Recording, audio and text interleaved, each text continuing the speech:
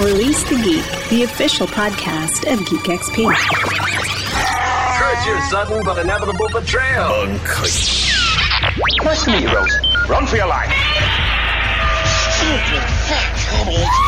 Fatality. I'm Batman. Good morning, good afternoon, or good evening, wherever you happen to be. Thank you for taking time out of your day to join us for Release the Geek, the official podcast of Geek XP. This week's episode examines the world of tabletop miniature gaming. If you're not sure what I'm talking about, the simplest explanation I can offer is toy soldiers, but it's much more detailed and interesting than that. In particular, our focus is on the game Warhammer 40k. Produced by the UK's Games Workshop company, Warhammer 40k is one of the world's most popular tabletop games. The rich backstory explaining the various armies and the quality of the figures has made 40k a dominant game worldwide for over 30 years. However, the universe the game exists in has rarely changed in any great way in that time. There's been little progress in the storyline, to put it in a very basic fashion. But June of 2017 saw the release of the 8th edition of the 40k rulebook, and there have been some earth-shattering developments that are moving the story forward in a new direction. Why, after almost 30 years, has this happened, and is this a good thing? To get to the bottom of the story, we reached out to our fellow casters at the Geek of All Trades podcast, Greg Barlow and Do Pretorius, who are up on all things 40k to get the lowdown on the latest edition changes, what the potential ramifications are game-wise, and what were the market forces that might have driven Games Workshop to make these changes after so many years. If you don't know anything about 40k, that's totally okay. We give you a brief rundown of the universe before we start getting into the meat of the 8th edition changes. We pass this over to Franku and the Diva for their rating. Franku, what did the Diva have to say? The Diva has enjoyed this podcast and rates it Lightly salted. Thank you very much to both Franku and the Diva for that rating, but for now, without any further ado, please join me, Les Allen, and co-host Vittorio Leonardi as we release the Geek with the Geek of All Trades podcast and discuss Warhammer 40k. And now, we're releasing the Geek.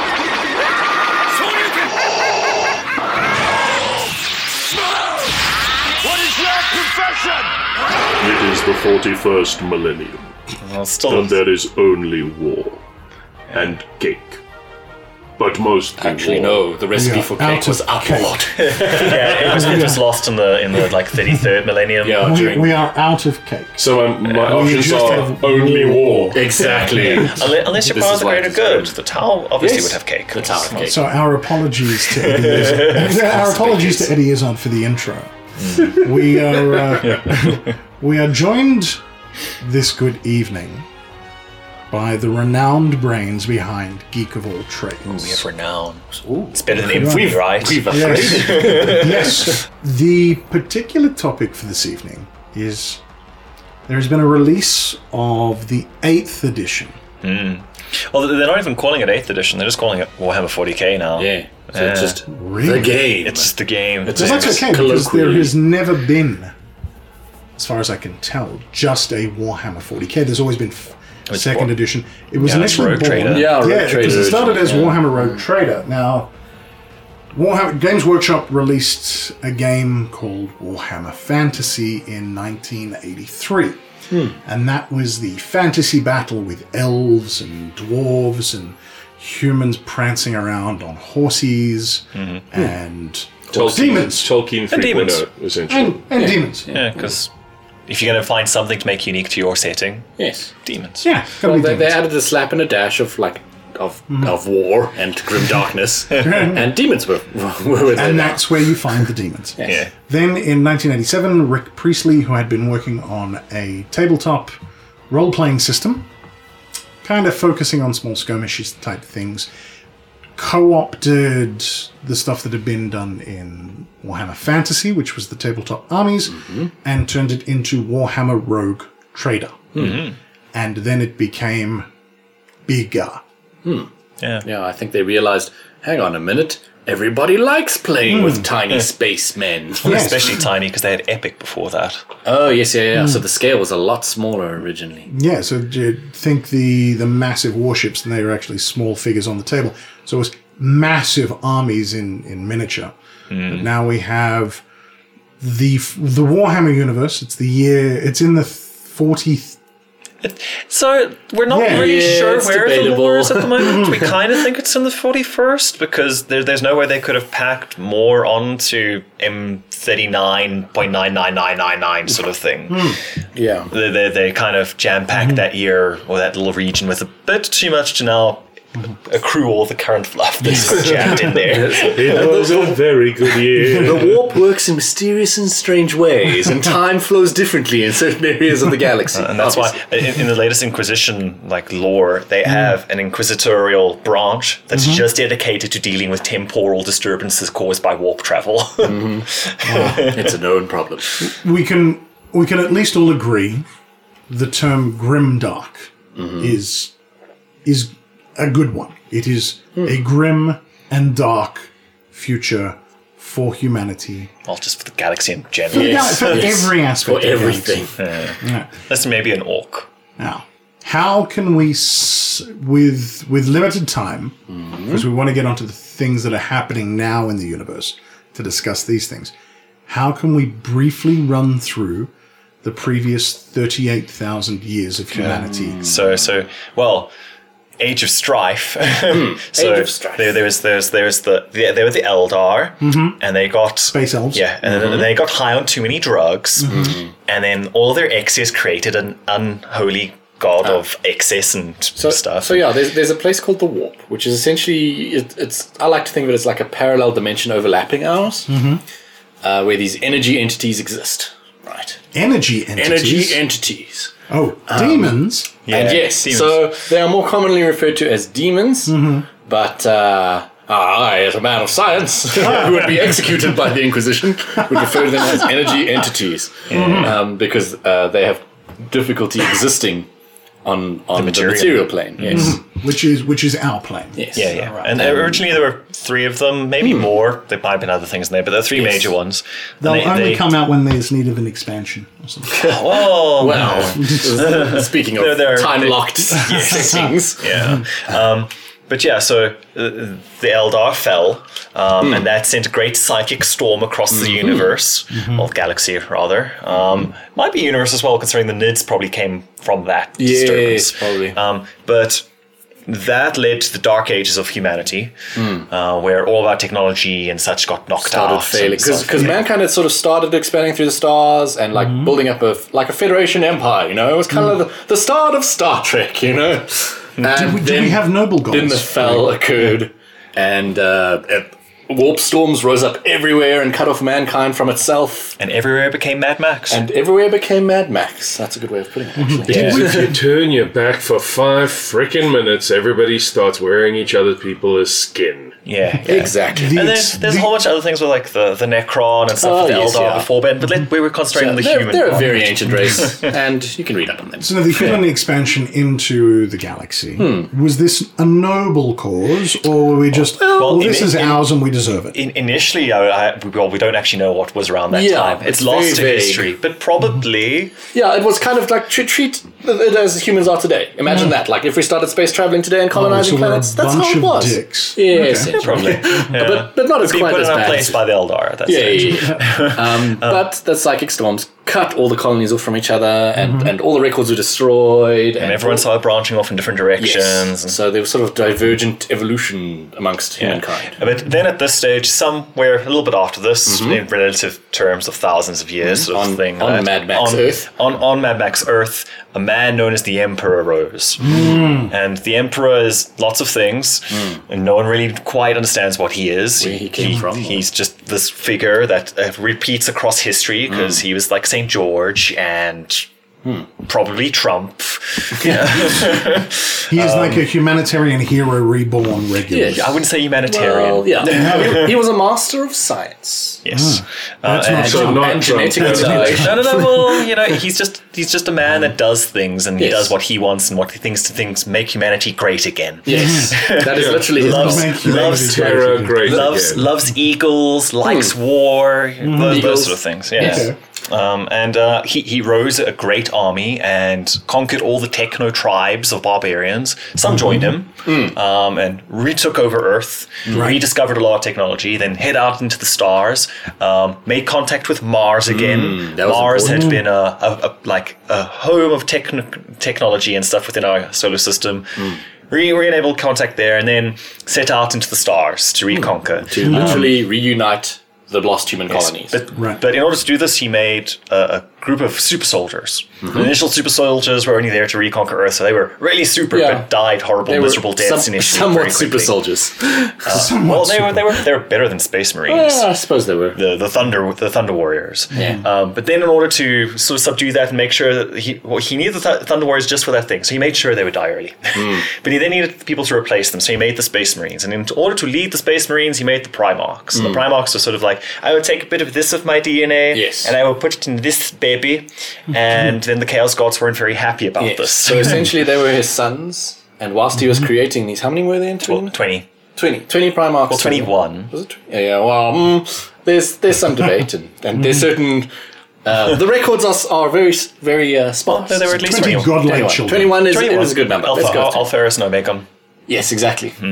And so the Chaos Guards was essentially sundered his attempts at creating these Primarchs and spread them all over the galaxy. To all these other Abhuman and other things and places. Okay. Yes.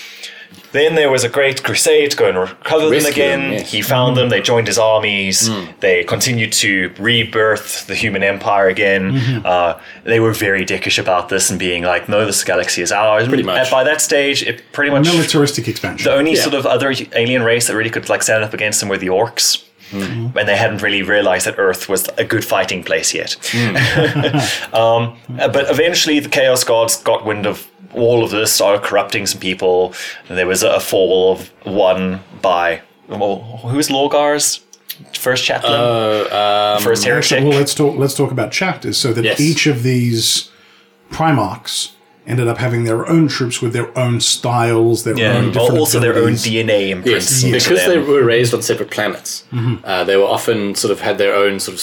they were sort of engineered to be perfect, in inverted commas. The unique aspects. But they also have unique aspects from the planet they were raised on. So they would have sort of inclinations towards one thing or You another. have space wolves. You have so blood angels. So the one raised on the icy, snowy planet of like wolfmen, Fenris, is of course much more bestial and Space Vikings. Space Viking. Yeah. What do you need in a planet to create an ultramarine? Like complete order. a love of all things like ancient Rome. Ultramarines being a chapter. Yes, and an extra heart, an extra lung, I think an extra liver as well. Toxin gland. It's interesting stuff there. So the Chaos Gods start infecting some of these. Well, they're very subtle about it. They sort of manipulate the magician wand to sort of like, you want power and to prevent your people from mutating into horrible chaos spawn. We can give you that power, and that was the Thousand Sons. That was the of Thousand Magnus. Sons of Magnus. But then the main sort of their first real sort of traction point was with the Word Bearers. Now the Word Bearers were initially like, the Emperor is a god. Yes, they sort of saw him as a deity incarnate. Yes. And the Emperor's like, no, you fools, that is dumb. It's just science. A science-peddling mortal. Yes. Who is immortal. Just a fantastic mortal. Yes, I'm just really good at science. And they were like, no, but we really worship you. And he's like, no.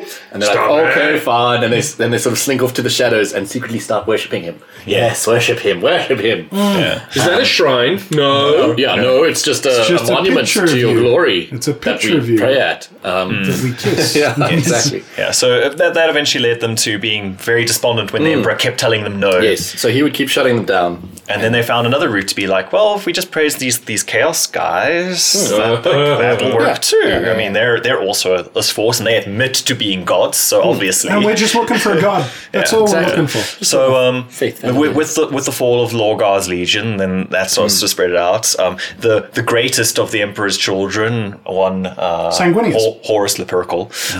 Essentially his favorite son. Yes. His favorite. Even though he's not allowed to pick favorites, Horus was his war master. He was his war master. Favorite. So he was the war master. He was left in charge when the emperor was like, "I'm done here. I'm going to go back and do science." But yeah, Horus, you take charge now. Yeah, exactly. Horus took over, but unfortunately got wounded in a battle and then secretly healed by evil, chaosy people. Yeah, there were people who tried to stop him. He didn't know.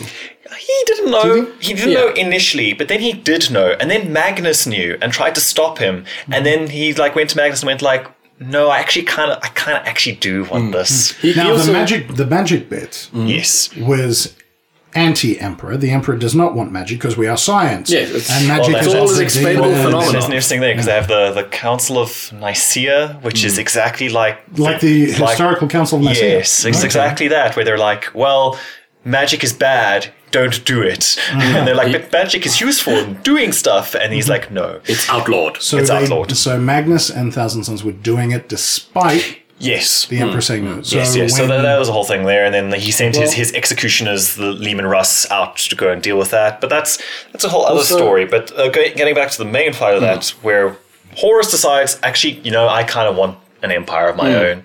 And he marches off to Terra, Holy Terra, to go and take back and kill the emperor. He's sort of he's begun to resent the emperor's sort of passive stance of standing back, and the emperor's busy doing science on Earth. He also for years. It's the weird thing of that, and not leading the now crusades. of all the novels that they've released, like post that to actually flesh that out, it's kind of like Emperor's not a good man.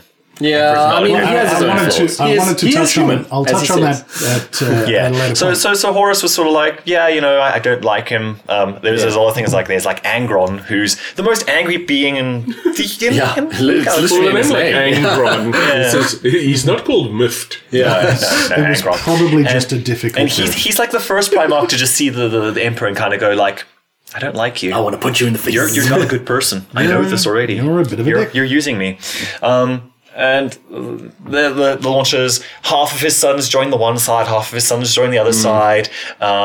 His son of Ultramar decides that he's going to be his own side and make his own little imperial place. This is Robert Gilliman, by the way. Yes. Robert who? Robert Curlyman. Robot Girlyman, yeah. Okay, so just to preface everybody, the person in question, who is the Primarch of the Ultramarines, the people who walk around with sticks up their butts, the ancient following like Roman style discipline.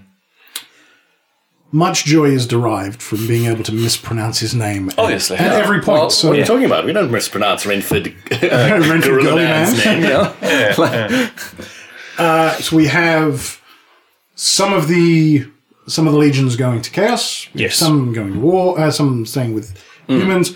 The Ultramarines doing their own bit. And interestingly, there are quite a few of the legions that are sort of undecided. They can't quite tell, and they're sort of hedge sitting. Is the chaos influence from Horus's side apparent at this point? Or is it just if we follow Horus, we do. Lorgar's forces, yes, very much. Depends so. on the legion. Okay. Other ones, not so much. So some didn't really know, and some so you actually are dipping from the chaos. Well, we're going to join you in that. Yeah. So they have a big climatic battle in our solar system. In the end, Horus is killed by the Emperor, but not before Horus murders the Blood Angels. Sanguinus. The angel. Sanguinius. Yeah, he literally had wings. He did. Yeah. And even Horus said he was the best. Gasp. Horus and that's why Horus killed Horus him. he was like, I take it back. And he was like, no take backsies. And he was like, no. Oh, yeah. Spank. Yeah. But that was the thing that drove the Emperor over the edge. But in his battle, he lost control, sort of thing. He lost his physical form. Well, enough of that. They took him down to his big throne room, which Magnus had unfortunately destroyed in trying to warn him about the impending attack. The Emperor was building this massive machine. It's kind of, nobody really knows what it was for, but it kind of implied that maybe it was going to like stop chaos somehow, or like seal off the galaxy or whatever, but it wasn't finished. And then Magnus knew the betrayal was coming, so he sent a psychic message to the Emperor like, Emperor, be careful! Horus is coming to betray you! And the Emperor was literally like, you have just broken my machine. I said no magic. So up until this time, Magnus was still on the Yes, side of he was good. faithful. Yeah. And then he just and was then doing Your I machine I if sent- it's allergic to magic. He was just doing the To be magic. fair, he rent a hole in reality. and let a whole bunch of demons across out. time and space. Yeah. All right. Just to get the message through. Yes. Just get the message of Horus is a bad dude. Don't trust him. Yes. He's coming for This you. is what happens when you don't invest in WhatsApp.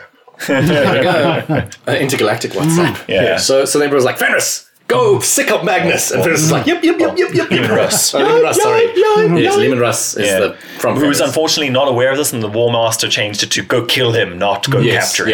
Yeah. But it's a good novel series. Read that one, because Horus that's interesting, Heresy that. is the name of the series. So they actually got to the point of the battle between Horus and the Emperor. Now this year they're doing Yes. it. Okay, fine. So they finally got up to they've arrived in the solar system. I enjoyed the first book in the Horus Heresy I did read, and it was Dan Abnett.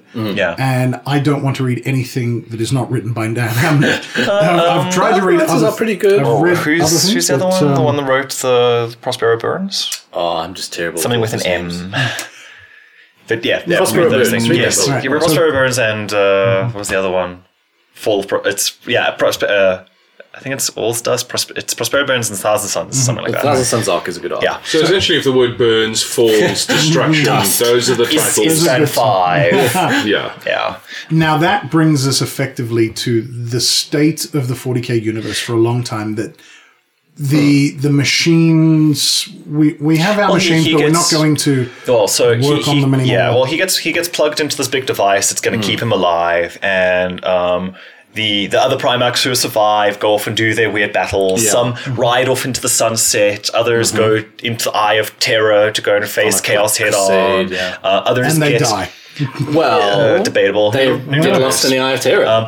Some do die. Now, so though. what is the Eye of Terror? It's the Eye of Terror. Remember when we talked about that Slanesh thing? Yes. That's the big what rift that's that was created. created. The by the Eldar Eldar. god Yeah. The Eldar's that Gaff. appeared. So the Eldar Gaff. yes. So yeah, they go out on their ways. They eventually all get either killed, put in stasis, abducted, various things. And they actually dilute the Space Marine legions down into chapters so that they're more controllable and less chance of them to go rogue. because Gorilla Man writes a Yeah. thesis, and everyone accepts this thesis except for those who don't. Yes.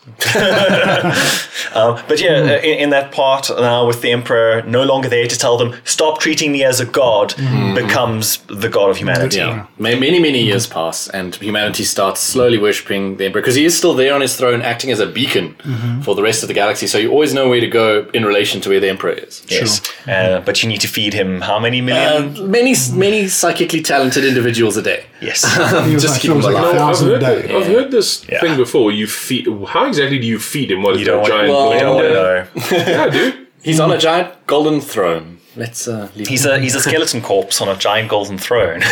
Okay. That machine is designed to obviously just Okay. So They- it's, like they- conveyor belts. so it's the fax machine of death. Yeah, Okay. there's thoughts that Magnus was supposed to be the one who sat on it, but yeah, So for the next 30 years, Well, so this next- game was introduced in 30 1987. real years. 30 Not game actual years. real years, not gaming. Meat space years. 30 meat space years. The setting has been that there are the armies you can purchase figurines of specific chapters, the Ultramarines, the Dark Angels, and each of them have got their own traits. Then you can have some of the alien races like the Eldar. it's pretty much the Eldar for forever. It's Eldar and Orcs forever. Yeah, Orcs, they were like the core. That was pretty much it. Then, really, in all of this, there was only and the Tyranids. The Gene Stealers were the original. The Gene Stealers were there, but they were sort of like with in the original background. bad alien race. Tyranids also very different at the very Yeah, beginning. so the Gene Stealers themselves, so the way the game started, it was just Gene Stealers with a Hierophant. There were a couple of figures extra that controlled them because the Gene Stealer models think Alien, the creature from the Alien movie type thing, add on a couple of arms, absolutely rabid. Hive mind mentality. They're all controlled. Effectively, this is always the thing. Is like I think a lot of people will be like, that sounds just like StarCraft with their race subdivision of the having weird elements. Isn't that convenient? Well, it's because StarCraft was originally supposed to be a computer game 40K game. based off. It's the same thing with Warcraft. It was supposed to be Warhammer, and then they lost the rights to it. So they were just like, well, we've got these things anyway. We're going to make the generic thing. fantasy and generic science fiction. Yeah. So So inside of the 30 years, there were only really a couple of things that could be viewed as major changes. The introduction of a couple of races. Yeah. We mentioned the Tau, we mentioned the Necrons. We're not going to get into their histories. Yeah. Just that they were introduced, but by and large, the universe scape was as it was. Chaos is always trying to get out. Yeah. Orcs are fighting Chaos humans. has a new champion, and like there's 13 Black Crusades, And which a Black Crusade is the reverse of a human crusade. well, it is Chaos coming out. Yeah, it's all the Chaos Space Marines who now really hate each other because they actually realize, well, you know, there was only that one guy who's actually keeping us together, It's and I your don't fault like we you. lost. So it's a powerful Chaos person, and it's been a bad one for the last few ones, who gathers them all together and goes on a Black Crusade to go and attack, and Strikes try into to real get space. Terra So a eventually. bit of background there. You've got 4 separate Chaos Gods, minimum, but we only know of really 4. Yeah. And some of them don't like the other gods. So getting them to all work together takes great strength of will and a great personality, which is what Abaddon, who was Horus's second. Lieutenant. He's clone.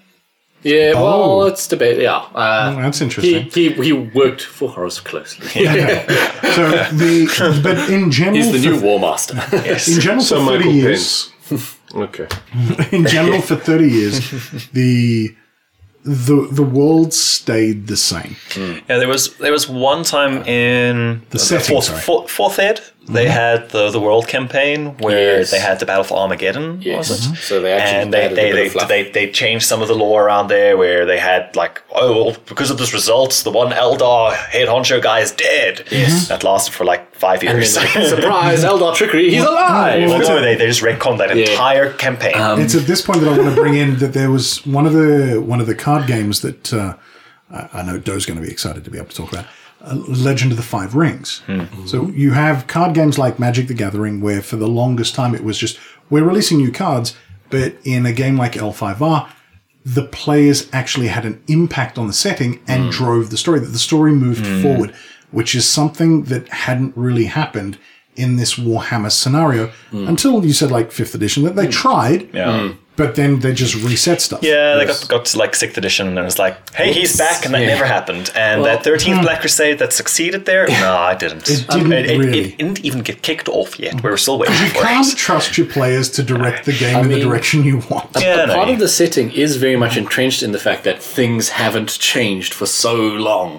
Like, because it's been so many hundreds of thousands of years since the Horus Heresy and everything, that everything is stagnant and nothing changes, and all it is just war, this endless slugging of like losing a planet and gaining the planet back and losing the planet again, and just people The dying grim, all the dark time. future. Yes, it's just a grim dark future where you've just got these industrial planets that just pump out these weapons and they just get Your lost. whole life is just to make bolts, gun, like ammunition for the Space Marines.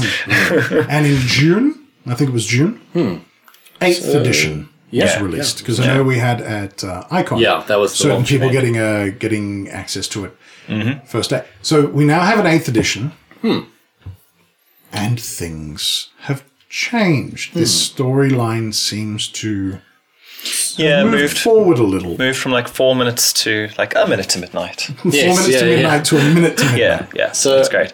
But it was interesting because there was a bit of a lead up to it. They had a story what was called Gathering Storm, and in Gathering Storm they start sort of putting together. Okay, well, Magnus has got machinations of trying to bend what reality is. The 13th Black Crusade is going to be launching soon. So Magnus being the Thousand Suns Primarch, Yes, who's now the a very magic guy who went full massive chaos. demon. Yes, who's now horribly jaded and everything because the Emperor tried to kill him. Yeah, he literally went full chaos because he's like, fine, Dad's trying to kill me. I'm going to use all the chaos You magic. know, and after failing to commit suicide by Lehman Russ. Yes. Trying to, Lehman Russ being a space wolf. Being his brother, Space Wolf brother. being the executioner of the Emperor. Right. That was his nickname. So he shut down his entire planet, psychically blocked all of their signals. They wouldn't know the invading army was there until the drop pods came through the atmosphere. Magnus did that. Yes, Magnus did that. Against his own brothers. Against his own chapter. He was like, no, we must all die because we've done a must do horrible thing. penance. We must Yes. penance for this. Right. And his chapter were like, screw you, old man.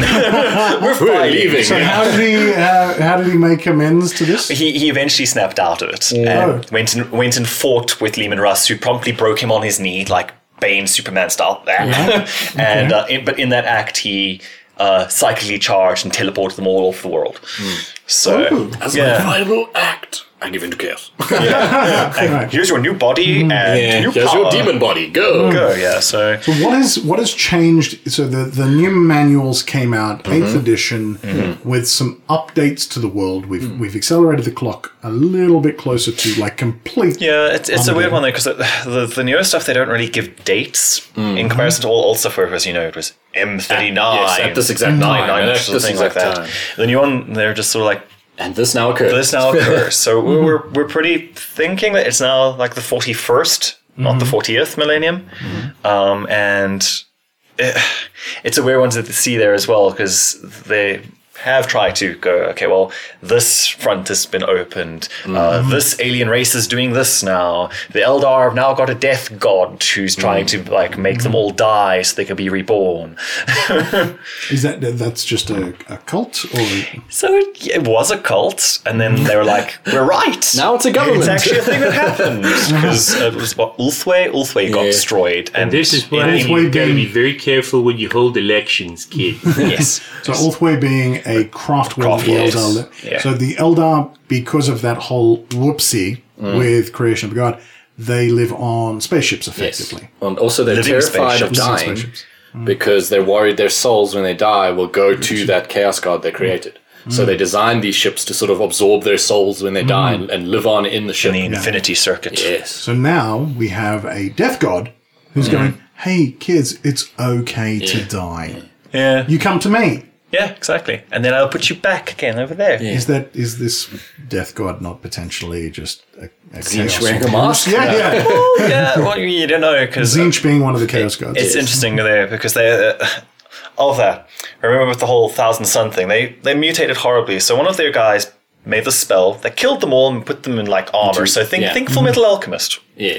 But As in, worse, literally much worse. because of like the changing effects of the magic. Right. They were Yeah. So mutating out of control. in- I thought it was that they sealed the armor to prevent further. Well, that's what they tried to do. That was the whole thing. I'm going to prevent you from ever changing, and he did. And he did by And turning just them into dust. robot So, warriors. so in effect, when you see the Thousand Suns armies, they are effectively Animated the suits of animated armor. suits. of Yeah, armor. yeah. So during a fight between them and the followers of this new death god, the new death god sees fit to go, actually, you're alive again. And then they turn into like, they're like, what? We've got bodies. This is so awesome. And then promptly kills them. and now that you're alive, you can die. That's enough to like stop the fight between them because they're like, we know this can happen now. We must go and research it.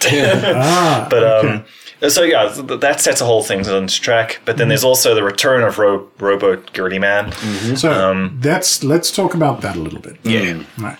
Now, in the setting for 30 years, the Primarchs, the guys who were in charge of the individual chapters, the large majority of them had in one way or another gone away. Either they were killed, Yeah. they turned to chaos, or they outright disappeared. So some of them went into stasis. See the Khan and Lehman Russ just rode off into the sunset, never to be seen Yeah. again. To eternally fight in the Or sunset. what's his face? The Dark didn't the Dark Lion Angel. also? The lion went He's the in lion. So that's a whole different storyline. But the Dark Angel's planet explodes, and his like favorite lieutenant was responsible because he sort of fell to chaos, but didn't because the Dark Angels are confusing.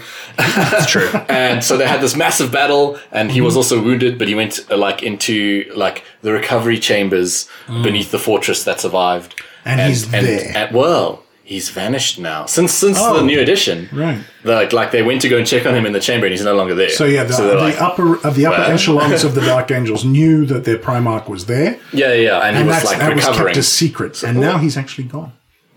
So where is he now? In the pantry of all knowledge? Who knows? Well, he's been asleep for a suspect- while, so he's hungry. We suspect Yeah. when the Dark Angels Yeah. Codex comes out, we'll know more detail. He's in the pantry of all knowledge, right next to the tea room of wonderment. near the Death Watch chamber of Deus Ex Machina. There's literally a chamber. They don't know who built it or why they built it, but they'll all of a sudden go on and have a mission that pops up, and a door will open in this place. It's like what are those calendars? Events. It's like an calendar. advent calendar of thing, and it'll open, and there'll be a random thing on the inside that'll help them. Yeah. And they're like, oh, it's I guess we needed this ancient The advent calendar of MacGuffin. Yeah. We're like, hey, it's that chaos person that was around from the Horus Heresy. Oh. Now we can question them. Yeah, and find out more stuff. Why did you act like a The Dark Angels are known for their interrogation team. They are. But yeah, so they've had that sort of thing. But in between all of this, the 13th Black Crusade manages to succeed to destroy the last bastion of hope before the home planet. And what is that bastion of hope? Cadia. Remember Cadia. The planet Cadia.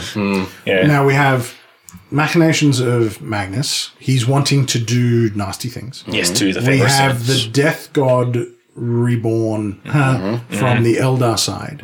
We have the Black Crusade, which Magnus would have known about, I'm guessing. Yeah, he's part and parcel of it. Yeah. And that gets out. And so the 13th Black Crusade destroys the planet Cadia, which is positioned The near Imperium kills the eye. planet of Cadia by trying to stop chaos. Yes, the Imperium get too big for their shoes. The Imperium get too big for the And try and activate alien artifacts. They get told by the Necrons that this will work, so they activate it, and it works for like a minute. Yeah, and they're like, it's working! It's working! Which is And pushing the back planet goes, chaos.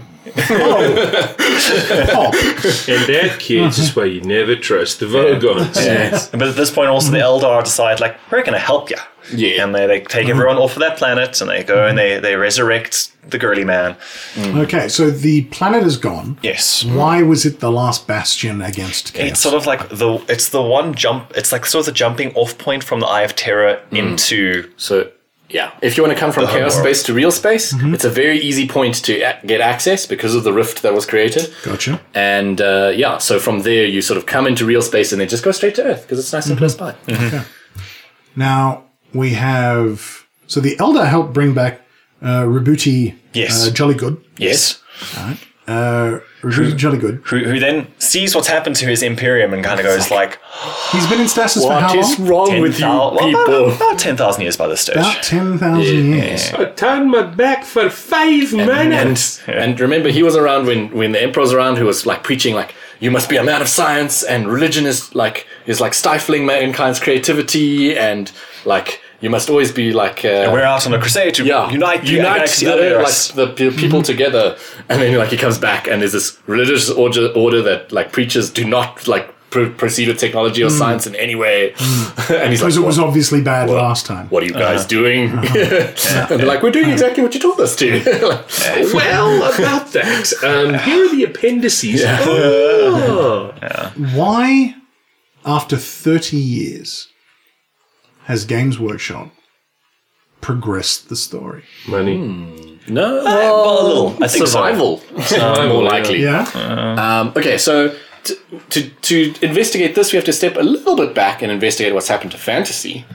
Warhammer As we mentioned yes. before, Warhammer Fantasy, what happened to it is they also had an arc where the world was ending and everything happened, and the world literally did end and broke apart, and they literally destroyed their entire setting, and then sort of reformed it into these weird planes of reality and eternal war. Yeah, bubbles. As I understand Warhammer Fantasy, and I only know it from a South African perspective, I don't know the numbers in other countries, but for fantasy, the player base dropped off substantially. Oh, it completely. The guys who were playing Warhammer Fantasy just completely left and went to Kings of War. So, but it's a completely different game. The reason why which is it's a different game that's pretty much the exact same.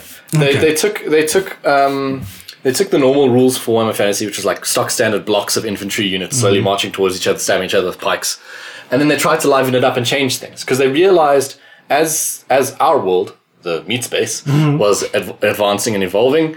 We were getting lots of new kinds of games, and things were changing, and people like the advent of printing technologies and things like that. We were getting lots of new games that were allowing us to do different and interesting things.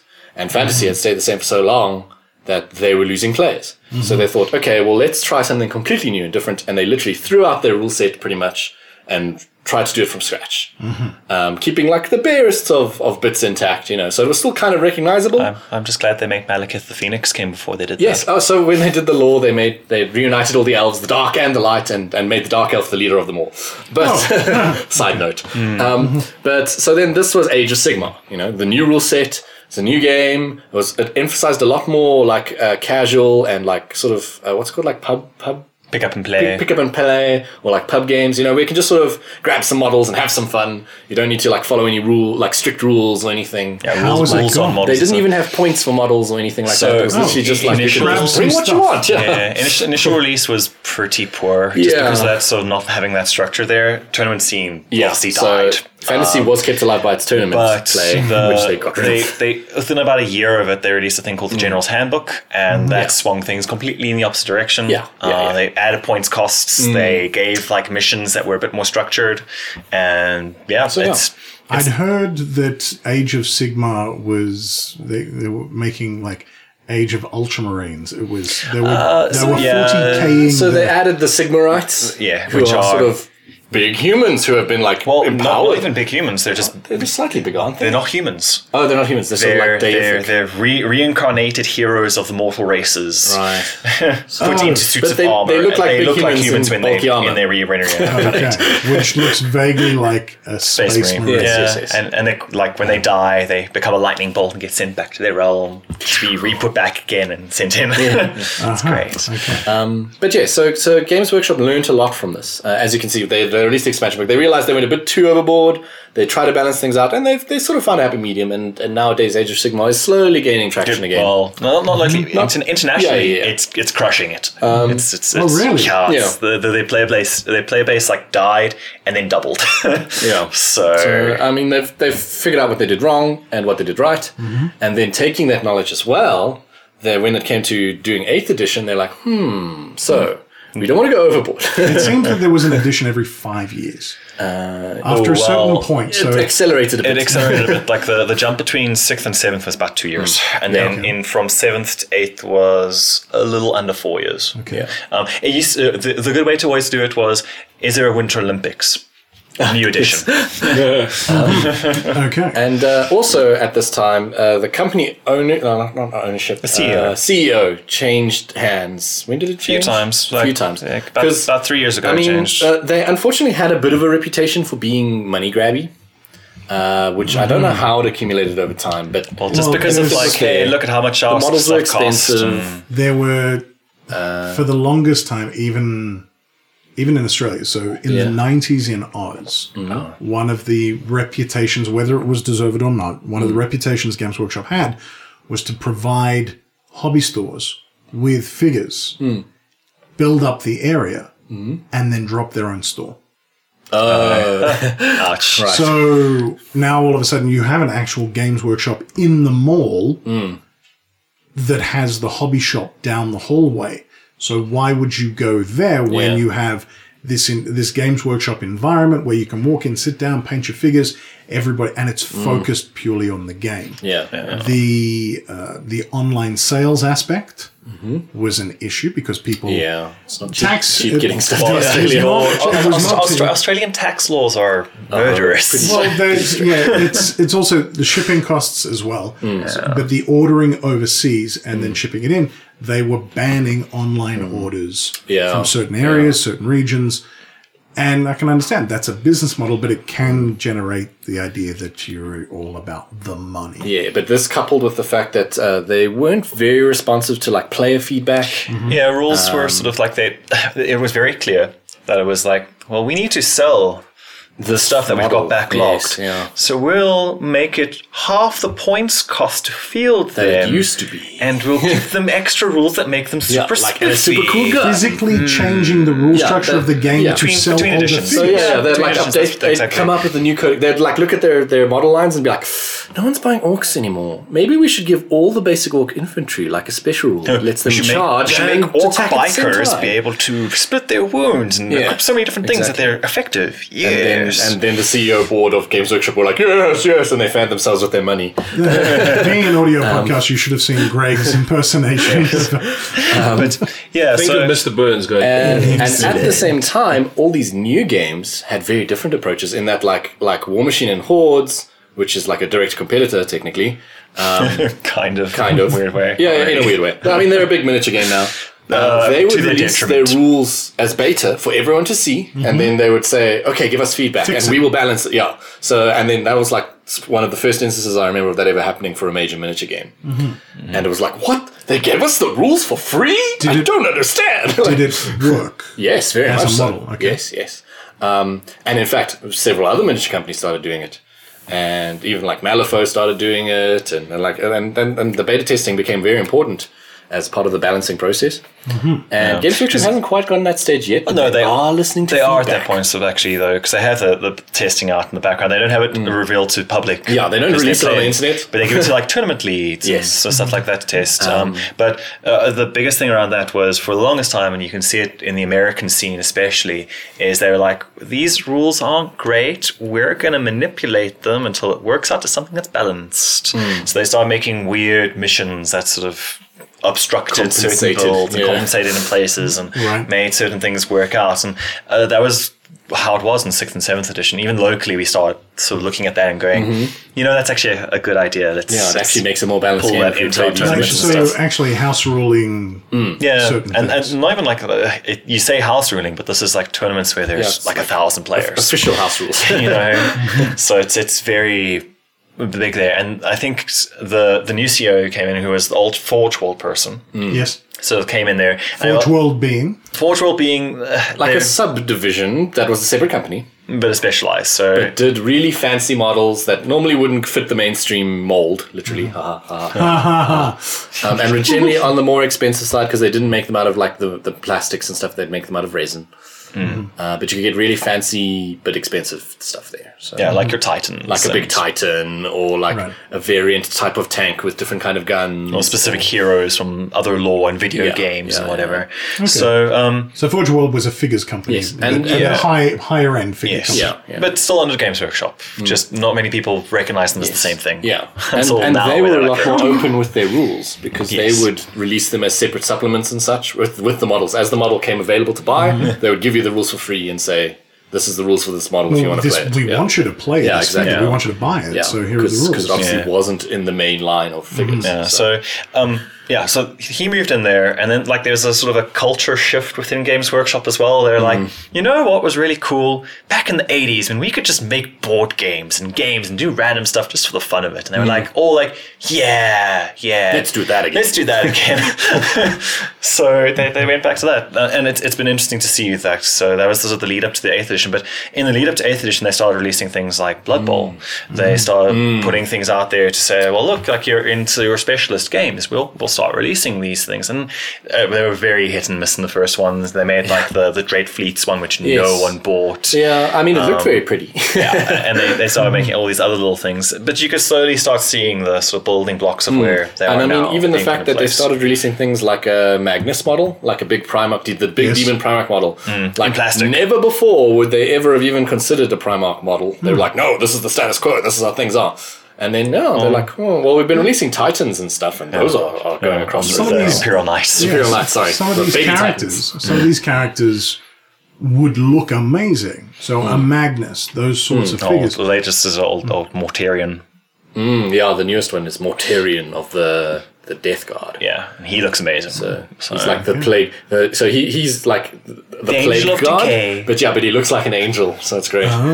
And he has little plague creatures crawling all over him. It's lovely. So there are adjustments to the gaming system Yeah. to kind of adapt and compete Definitely. with a much broader market because there are multiple companies now. I think it's the whole thing of like they eventually got caught up by globalization.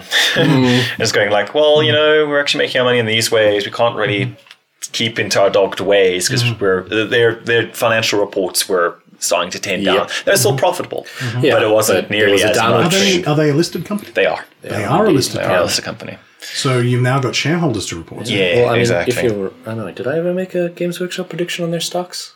No. I considered doing it once. You mentioned it as an example. Yes, I've always considered We're doing it. going to tie this in because this podcast will be dropping this week. So please, guys, make sure you check out the Geek of All Trades podcast first Wednesday of every month. We, Vittorio and myself, join the Geek of All Trades crew for our predictions episode, which is the end of the year. We're going to do predictions for 2018. So, Greg, you brought up a prediction about GW stock. What would you... This is bonus points for... I don't think it actually counts. This is a Release the Geek prediction. This is a Release the Geek prediction. What do you anticipate? No, it was actually a prediction I thought of many years ago, actually, when they first started doing these change things. And I was considering... Well, I can see that they've got change on the horizon. Maybe I should predict that their stocks are going to do better. But obviously, I never voiced my opinion. It's only been very recent that their stock very quickly climbed up again. They've been working hard. I'll give it to them. And it's a lovely thing to see because their social media and everything has really swung full around. They went from having almost no social media presence at all to now having a YouTube channel where they have painting tutorials almost every day and having people who man their Twitter and put jokes out at the expense of players while still being like, we'll still give it to you. It's cool. Well, my favorite example of that, so Demon Primarch Mortarion. He's been rumored, but no one knows exactly when he's going to come out. No one knows his rules. No one's seen this sort of thing. And all of a sudden, a picture arrives on the internet of him that they've grabbed from a German magazine somewhere that's been in stock somewhere behind it. You can't quite see what it is and stuff like that. And within a day, Games Workshop released a video. And it's 2 Plague Marines, and they're talking to each other, and they're like, the one's like, trash talking Mortarion. He never shows up. His brain has been addled by plague and everything, and the other guy just goes silent and he's like, what? And the camera pans over and they've got the model there. The Mortarion model looming over him. And then they do a full 360 view of him and everything. And it was released within a day. Of the leak. So your stock price number. What's it currently at? In January of 2017, it was around about 500 a share. And it is currently, as of today, trading at 2231. 2231. That is an almost increase. 2232. I should have bought stocks. That is over the course of the year. So I'm showing the actual chart. That's so a it's a four-fold increase. Now, Sigma if we say, actually, so we said that 40k, and I hate the fact that I keep saying so, 40k released in June. Yes. If we have a look at this chart, and I'm going to rotate this to the side, you'll actually see that all the way through May, it actually started flatlining and then dipping. The sharp increase, so from January through to June, it went from 500 to 1,000, but started slowly dipping. And from June, it has then doubled again. So it doubled in the first half of the year and then doubled again in the second half of the year. Right. We've changed. They've changed the way they're approaching fans. They've changed the way they're approaching feedback. They've changed the setting in the game. They've progressed it forward. Is this because they needed to evolve the story to do more new stuff?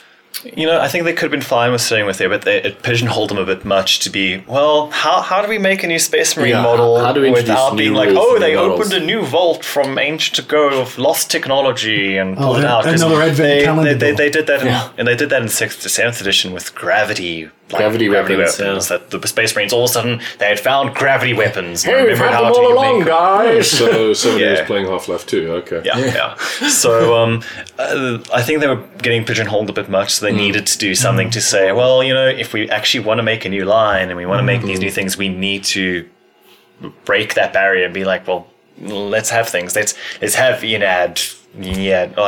Whatever, Death God come back. Let's give the Tau their 5th expansion. Let's make the Space Marines have a Primarch come back and say, guys, new Space Marines. Doing it wrong. That's a key activator for the longest time. Going forward in technology, no, we're just going to maintain the stuff that we've got for thousands of years, and we're not going to progress because that's bad. And another important, like the Imperium. Another important thing they did, which I think was very clever on their part, was previously their model was like every 3-4 months they'd release a new codex, which would be centered around one faction, and they'd sort of update that faction and like maybe bring the rules up to spec and stuff. But if you do the math, that's what, like 4 codexes in a year. And there's how many factions in 40k? Many lots. 17 now. Just ask the poor Dark Eldar. Dark many. Eldar didn't have a new codex from all the way from 3rd edition until the end of 6th that edition. was a major issue. Was factions would get left behind and people would get despondent and they'd just stop playing. And don't. No. So when they released 8th, they released a thing called the Indexes, which took every single faction and brought them up to date. And they generalized some of this. They had to generalize a bit of the stuff, you know, bring it in line and balance it. Were these manuals you could actually buy? Yes, so they released them all So, at the one time? Yeah, so it was in 3 books? 4 books? 5 books. 5 books. They were 2 Imperium books, 2 Xenos books, and 1 Chaos book. Oh, That's actually quite interesting that you can, by buying a manual that actually has more than one race, rather than a 48-page or a 96-pager just for one specific. So that was that just to bring them all in line. Yeah, they so then they started all releasing the codices started immediately at after 8th that, though. Yeah. What does the codex... What does the focus codex do that so the much indexes for you. don't? It's important because it gives you additional rules sort of that allow you to sort of customize your army a bit better. It also allows you to play to a theme sort of thing there. Yes. So an index will say, you are the Space Marines. Yeah. And you have a bolt gun and you have a 3+ armor, and that is what you have. What a Space Marine and is. then when the Space Marine Codex came out, it was like, you are an Ultramarine, which means that you can retreat from combat and still shoot people. Because that's and the you have +1 Ultramarine leadership, way. because that's the Ultramarine way, And you are a Dark Raven. No, not even Dark anything. Raven. Yeah, Raven Guard. Raven Guard. You are a Raven Guard. You have -1 to get hit if you're far Because you're away. sneaky. Because you're sneaky and stuff. And so then Which is the Space Marine way. Which is the Raven Guard. Raven Guard Which is the Raven Guard way. But yeah, so they've had that sort of thing. Like the latest one has been the Tyranids, and they're like, this is High Fleet Leviathan, this is High Fleet Kronos, this is High Fleet Jormungandr. So you can customize your full army a lot better.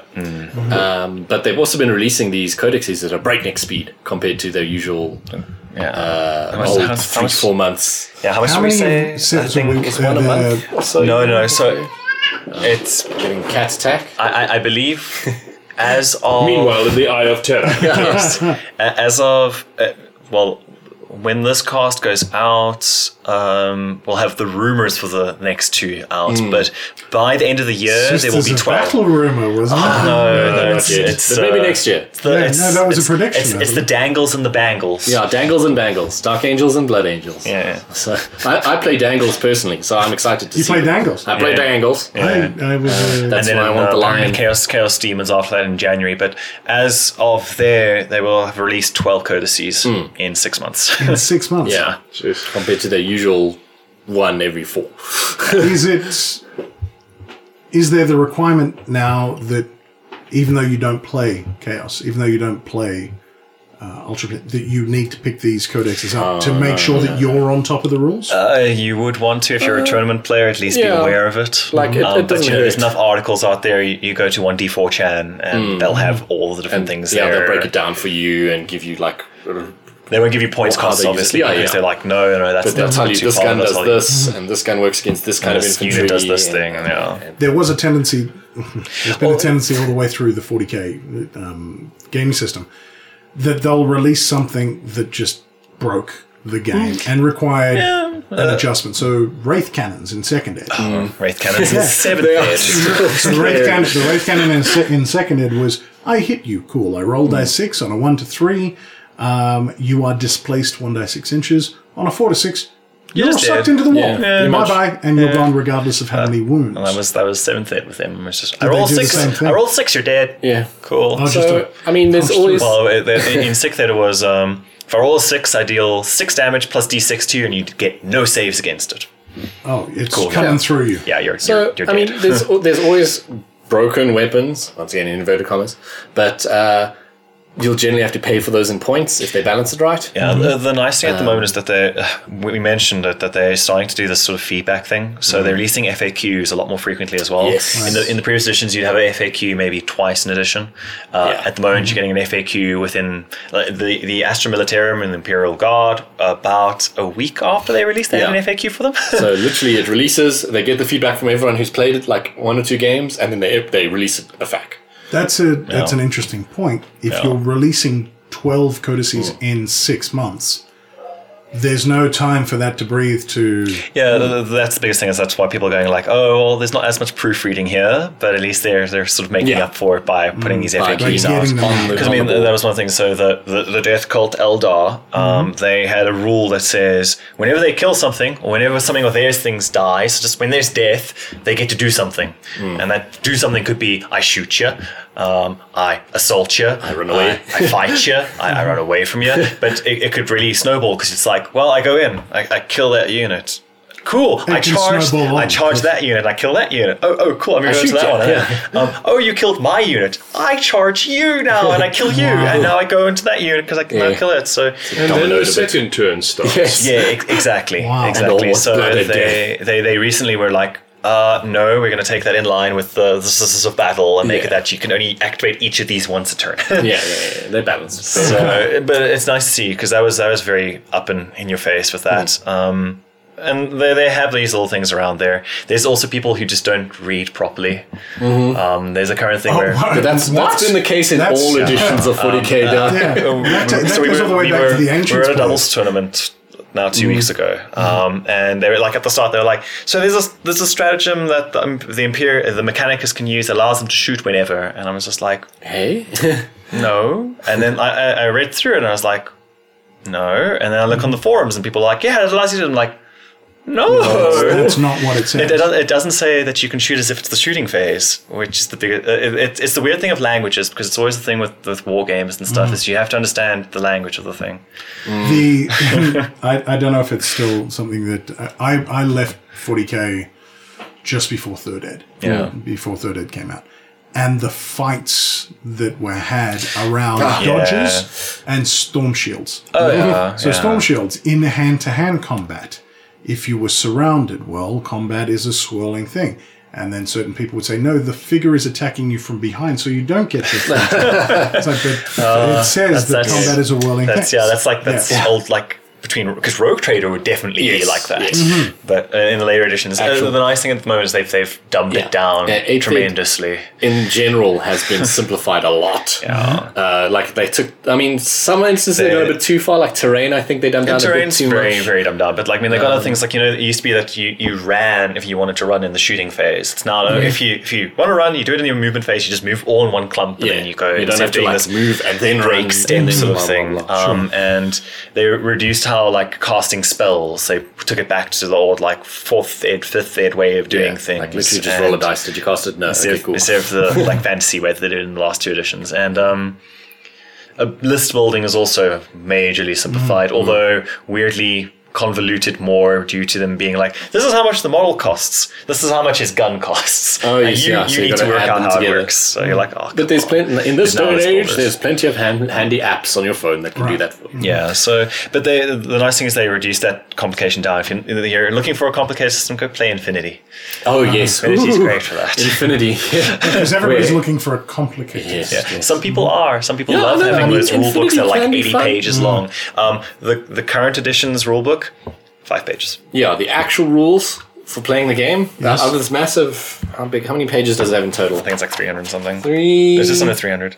It doesn't page. Oh, there you go. 279. 279, and so that means 280. 280. Yeah. So 275 pages of fluff. Yes. Yeah. There's some advanced rules for like bonus missions and stuff. Yeah. So that's the nice thing is they added extra missions. So the match play or those sort of things are also there. That's not in the 5 pages. Yeah. But to just actual play, like this is how you move, this is how you shoot, this is how you transport things. Wow. This is how you 5 pages. Fight in melee combat. They've moved the rules, the more complicated stuff of like, well, these are screaming banshees, and they can do all these sort of nonsense onto the sheet for their own entry in their own codex. Right. And they brought back the movement stat. So that was interesting. That was gone? Yeah, it was gone. For a long while, everything moved the same. Everything moved 6. If you were a vehicle, you could move 12. If you were a flyer, you moved 36. That was it. Huh. All right, so that's how long you've been gone. It's been gone and back again. Get off my lawn. We have Age of Sigmar doing well now. Yeah. Yes. Well, certainly on the upward path. Overseas, definitely. Here, still gaining traction, but there are different players who play like people who have now gone back and been like, let's actually give it a try. I've actually been like, this is actually kind of fun. We have a revamped 40k It's doing well. Both games are doing well. They're not cannibalizing from one another. No. They're very different styles of game. The one's more shooty, the one's more salty, and the Age of Sigmar feels more skirmishy, really. I've never seen a packed board, even with the orc sort of players of it. Right.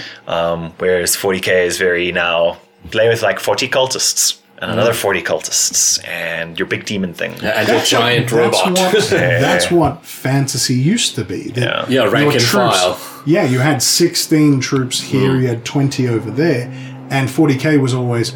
I remember seeing Space Wolf armies of 8 to 9 figures. Yeah, on their walls. Yeah, which were actually it was a completely cheesy twin-linked autocannon Terminator squad. Oh yeah.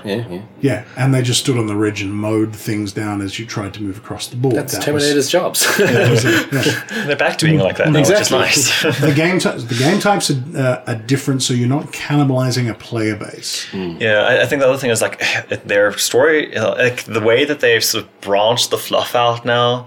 It's not just you're just playing space elves, or you're playing space dwarves. They're quite different. Eldar are no longer just space elves. They're literally Eldar. Yeah, and the elves in fantasy are no longer elves. Yeah. They're weird. Ulthwan, whatever. Yeah, Sylvaneth. Sylvan people. Right. What about... I want to bring up 3D printing. Aha! I want to review first... They've made these changes. They've made them because of market forces. There's more competition. Competition's getting smart about how they're doing things. They were losing market share. They're making steps in the right direction to get the game the way it should. They're still very much corporate. We talked about the share price. Yes. So they're still beholden to their shareholders to return value, which is what a capitalist society does. So... Yes. The money grabbing aspect will forever be tied there because they have shareholders. Yes. They're doing good things though. Yes. You feel a lot less like you're being abused. I mean, because it's one of the things where you sit down and you kind of go well, that new model's R1,000. Yeah. But it's worth it. Yeah. Because I mean, I stopped playing 40k at 5th ed, 6th ed? Late 5th ed. Late 5th ed. Because I started to feel like every time I would try and do something. Greg, you buy Riptides. Yes, buy those Riptides. It would be now I've just got to spend more money to stay competitive or to actually play the game. Now, ever since 8th ed came out, I very cautiously started out. I didn't jump in and get the starter box or anything. I just kind of cautiously peeked up over the ridge, and I was like, "Oh, my model's good again." And they were like, "Yes, Greg, come sit. Can you use old models?" Yes. So this is the lovely thing about it. That while the codices only have models or rules for models that are currently in base and in the supply, the indices have everything. Yeah, so even if you had an old Vesper Stingwing almost squad. everything, yeah. But it's sort of one of those things where they're this configuration of Dreadnought doesn't exist anymore. But the rules are for it in the index, and they've clearly said in their FAQ and all this like that, it's if it's in the index, you can still play it. Yeah. You just pay the points that are in the modern codex, but it's as if it was an option. It's there. So even if you modeled your Dreadnought in such a way that looked cool, and then you're like, "Oh no, I can no longer play it," they're like, "No, because that configuration isn't." Because in the storyline, someone found an old warehouse and said, "We got this one for a couple of bucks. Do you want to take it out?" He's such an old venerable Dreadnought that he just never changed his gun configuration. So 3D printing now. The massive production costs, and I remember for the longest time that the shift from pewter figures, pewter and lead figures, sorry, lead figures, not pewter figures, lead well, figures. even pewter now. That they were, when are we going to have plastic figures? So the cheap stock standard Space Marine figure was a plastic, but the special characters were always lead, and there were the health issues of the painting. And then they got made into pewter, and then they got made into resin, which then brought back the health issues. But 3D printing now, the immediate thoughts around 3D printing are, well, people can just print it and copy it, and they're not paying for the files because they'll share it. That's also offset by the fact that your production costs are no longer there on a large scale from Yeah, so extrusion. The biggest thing to me that I sort of get the idea and seeing from them is that their biggest costs are not really on the production side as much as the making of the initial the model cast. design. With The figure design. Yeah, so the figure design, like they pay a certain amount to their guys for that, and they start going out of house as well for that, and their AutoCAD skills are just ridiculous. But the biggest cost, I think, to Games Workshop is just getting that initial mold. Yes. Those metal molds, that sort of like blueprint of it, Yeah. and after that, they've been at the forefront of injection molding on plastic for so long that I don't think it's very expensive for them to pop out of the Space Marine for you. The level of quality they can now get from a plastic model is so great that 3D printing and stuff won't very easily overthrow them Hasn't anytime gotten there soon. yet? Yeah, the resolution just isn't there yet. Even if you buy like a top of the line 3D printer and somehow manage to like finagle a model file, I don't know who you'd have to beg, bribe, or steal one from, you wouldn't get the quality of print that they can give you with their injection molding technology they've currently got. It's Because not they've a perfected threat it. within the next year. No, but they maybe have mentioned it. long So distance. I remember one of the last of the outgoing CEOs like talks, one of his addresses to the shareholders. It came up, and they only saw it sort of thing becoming a thing 8 years from then. So that's about 5 years from now. They say that like, look, it's something that's on the horizon. We need to be aware of because it's going to become a thing. That sort of foresight would allow them to actually plan for it. Yeah, you know what I honestly think is like you're not going to see a Marine or a Dreadnought or a tank or something. The first things you're going to see is terrain. I would say. I mean, that's what I own a 3D printer, and that's currently what I use it for. Is I like print out nice bases or like even just a little bit that's missing from my model or something. You know, I don't actually print a whole model because it doesn't look so nice. You know, I mean, it looks okay, but I'd much rather buy the cool time model. sanding it down. Yes, yeah. It's a lot harder to put together, a lot harder to actually assemble. But yeah, you can get some pretty good terrain pieces and stuff out there that you can print. Okay. Yeah, so I would definitely see something in that market hitting us first before we start seeing there. And I also think, I wonder if Games Workshop are going to be the first ones to do it. I don't know if they will be. Greg has Printed that. Greg has 3D printed a crate. container. Yes. Yeah, It's literally just a shipping crate. If you're familiar with any sci-fi futuristic, So you can see there's a bit of shipping crate warping type and thing. stuff there because the What model printer do you have? One Ho Duplicator i3. Yeah, so that sort of stuff I could definitely see becoming quite prolific. And I think they'd be silly not to jump in on that level initially. Just to get their foot in the door and be like, hey guys, we're on your side. And you can see what we're doing. And you need to download our app to go through the things. We can put DRM on it and all sorts. We accept that this is the way that things are going. Yes. We need to find the right model. We were talking about, you mentioned if you could find the file, if you could print it, the printer's not up to quality, there are always going to be people who are going to want to buy the high quality model. Exactly. Same thing with Neil Gaiman saying he has no problem with the sharing of the books because it ends up leading to the purchase of a book. It's the thing. So people want the physical. And if you think about it, it's a similar thing there of bands and stuff like that in the music industry and how much like MP3s is also a hit and there's all that profit of physical media, but it's now a thing of concerts, merch. It's ultimate That's where you make thing where you make your money out of there instead. And people realize that, and it's now you see bands, the rise of the YouTube band. Like there's like the Arctic Monkeys or whatever who they got known by. Here's our EP. Have it. Yeah, listen to our download it. music. Give it to your friends. Do whatever. Talk Go about to our us. YouTube channel. Do this sort of thing, and Just know us. Yes, just know us and sort of thing. And like, if you can get that sort of know us, here's our thing. It's a bit more difficult with because the production model is going to be different. I wouldn't be surprised if we don't see this is the Games Workshop 3D printer. Yes, that would be a good avenue for them to pursue. Actually. A branded MakerBot. Yes, type yeah. thing. Essentially, they could partner up with one of the big companies and And if you have our printer, we'll give you the high quality files. I mean, if you buy the printer, it comes with your Primaris Marine standard guide for free. Print Can you imagine if they release one that prints on metal? That's a lot harder. I mean, if you can, I know that printing 3D printers that print with metal, it's still ridiculously expensive. You've actually got to place it like there's like atom by atom. there's one on the International Space Station. Yeah, it's great. Because I mean, the largest figure you can get in the Imperium is what? They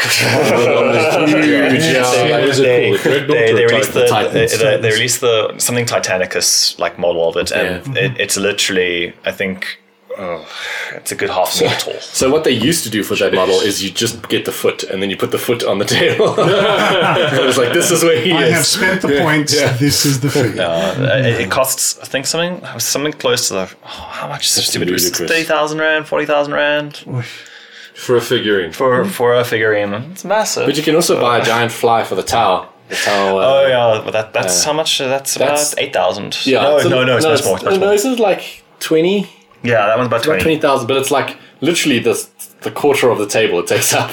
Yeah. It holds something. It holds like 6 tanks. It holds your entire army. And 100 drop suits and all sorts of stuff. It's just crazy. It's just got guns all along it. And if you've bothered to buy that thing and you still lose, well, you shouldn't be. I mean, it's balanced and fairly costly. You're never going to field it though, because it's something like 2,000 points or 3,000 points by itself, something stupid. Now that is something that Forge World creates. Yes, exactly. It's a high-end market model. Yeah. Forge World still exists. They must do okay. Yes. Yeah. In fact, every time someone orders one of those flyers, they custom build them. They don't actually keep stock. Wow. So they only make one if you order it. Because it's not a small. Here's an interesting thing, because they've also branched out with that. So we were talking about the other model little games and stuff. So like Blood Bowl, if you want to grab a special weapons goblin team, so you want the guy with the chainsaw, you can either model it yourself or Forge World has a model of it. You want that star player, that whatever, Goblin, like Mighty Zug or whoever. We've got that model. We have a custom figure. But you could make your own if you wanted to. Yeah. Gentlemen, we have passed the hour in relation to this conversation. Do you have any final thoughts in relation to the changes to the 40k universe? Is it a good thing? Will it continue on in a nice way? We have a Winter Olympics coming up next year. 2018 Winter Olympics, so they've preempted it by a little bit. Yeah. Any final thoughts on the game itself and the way it's going? I think they're in a good space at the moment. Honestly, it's one of the easiest to get into rule sets they've ever had, and I want to say balanced, but it's not just yet. Yeah, because people are still missing some of their codices. Yeah, there's a little bit of imbalance. And more than that, there's a particular way of that certain models are just overcost or undercost dramatically. Certain ways of winning are just too strong for sort of thing. We mentioned of having 100 little gribblies on the table. That's the winning strategy at the moment. Just numbers and having... there's the one spell that you can cast called Smite, and if you have 20 models, you can do that. That's a lot of uncancelable wounds in a turn. So there's a lot of that spam going around at the moment. What is nice to see, though, counter to that, is with Astra Militarum being released, there's the guy who won the last big American, about 2 big American tournaments ago. He played it completely like it's a proper regiment of Imperial Guard, with all the proper little factions, subdivisions and stuff, and that won. And it was just because of the massed people sort of like thing. So there's a little bit of tweaks and stuff, but what's nice to see is that they are doing those tweaks. They're addressing it. As far as I think about the changes to the storyline, as mentioned, they were pigeonholed before. Now that they've got this blasted open, they can be like, well, they weren't a tower in that area of the world anymore, but now there are. That Tyranid fleet that was sort of like stagnant forever, they're back and they're evolving. Space Marines are now having these cool Uber Marines, and Fabio Bile is getting jealous, so he'll just make his own versions. So it expands them nicely, and I think with the culture that's sort of like now. At least their outward-facing culture, and it sounds like the inner culture from when you read posts from their employees on AMAs and stuff like that. It seems like a much happier space, and just we're in a good space, and we're here for the community. And if you're here for us, we'll just keep going. Yes, it was a needed thing, I think, as well, though. I think they've definitely, in this digital age where everything is a lot closer, and like you said earlier, globalization.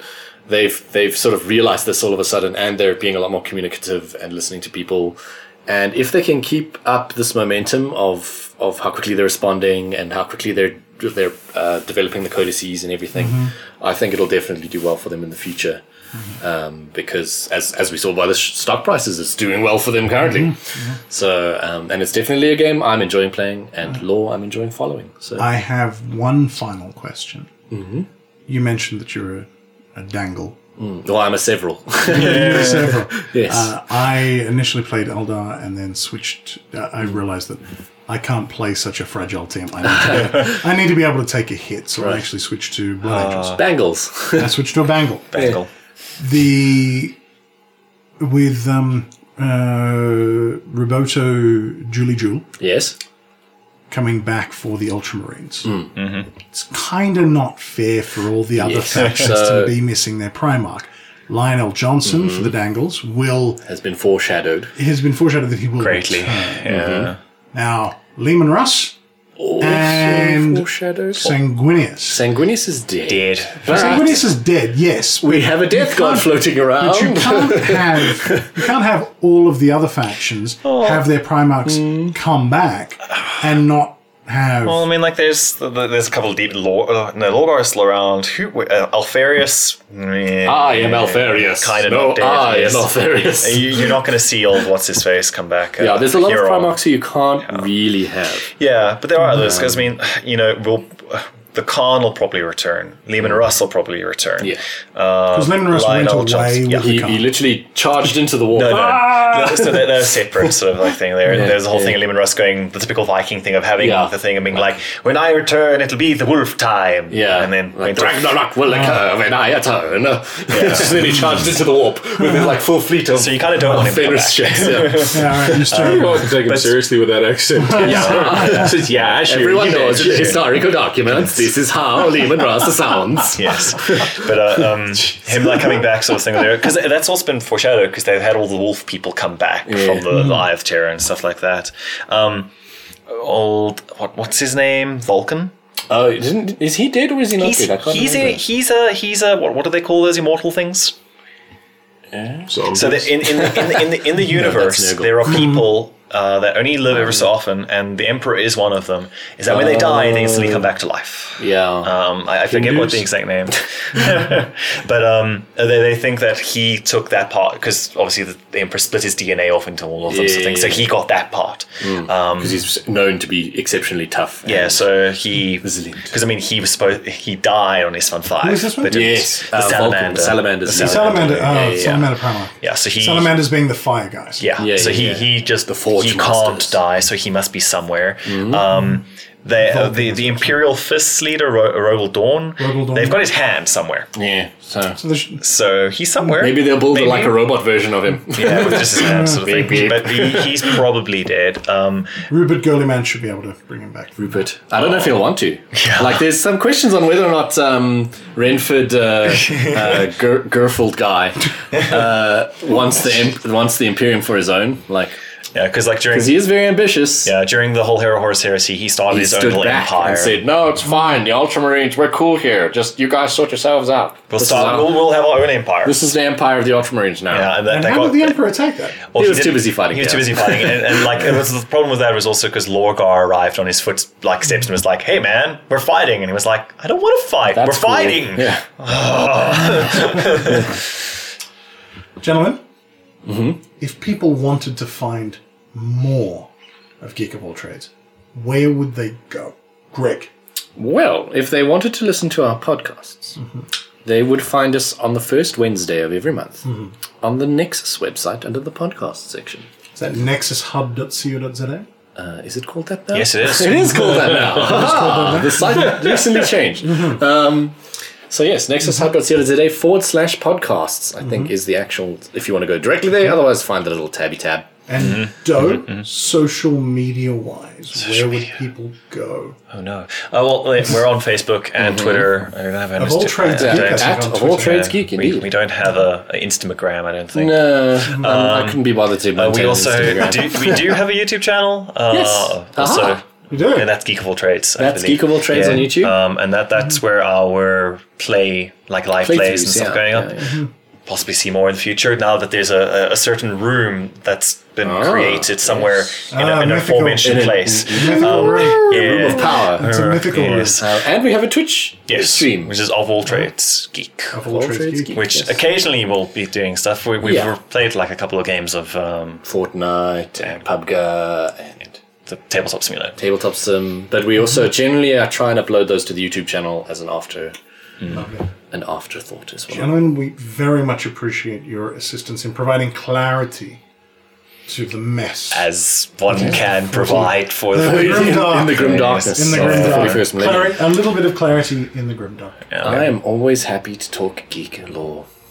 We haven't even gone into like how orcs believe things to be true. Yes. That's delightful. Yes. All the like one day we'll have to do a Xenos episode. Actually, that would be quite fun. I've seen in the normal autoplay YouTube type thing. Mm-hmm. I've seen on one of the 40k channels, some guy has built his own history for this particular orc. And it crossed like 5 episodes. That's great. Wow. I would be happy to come back. And you have to like flesh out the things. There's it's interesting because they've recently released a book series in the last 2 years called The Rise of the Beast, and it's an orc war boss called the Beast. And he attacks Terra after the Horus Heresy, about like 500 years after the Horus Heresy. Oh, nice. It's great. They arrive with battle moons and all sorts of nonsense. We's gonna give him a scrapping, boys. Yeah. I didn't realize that orcs sounded like drunk. Oh yeah, they all sound like orcs. Have you never played the Dawn of War games? No. They all sound like that. Every single one of them. Like, jobs are good and boss. So they recruited from British pubs. Pretty much. Yes, they're all football hooligans. It's the final form of football hooligans. There's a lovely thing in the latest game where they have warg towers, because you have to call a good warg. Yes. But so in order to activate, you activate it and it starts drumming up, and then just have this guitar slowly like going with a riff, and there's just this orc boy going, "Oh, you boys, are you ready for a good party? We're gonna go crump some heads," and it just slowly builds up, and then he eventually goes like, "All right, boys, here we go," and then just like it's like this big like guitar solo and warg, and the tower shoots some fireworks, and everyone just gets into a frenzy and they go off. It's great. I'm going to go and check that out on Yeah. Gentlemen, thank you very much for your time. Yeah, thanks for having us. Happy to chat.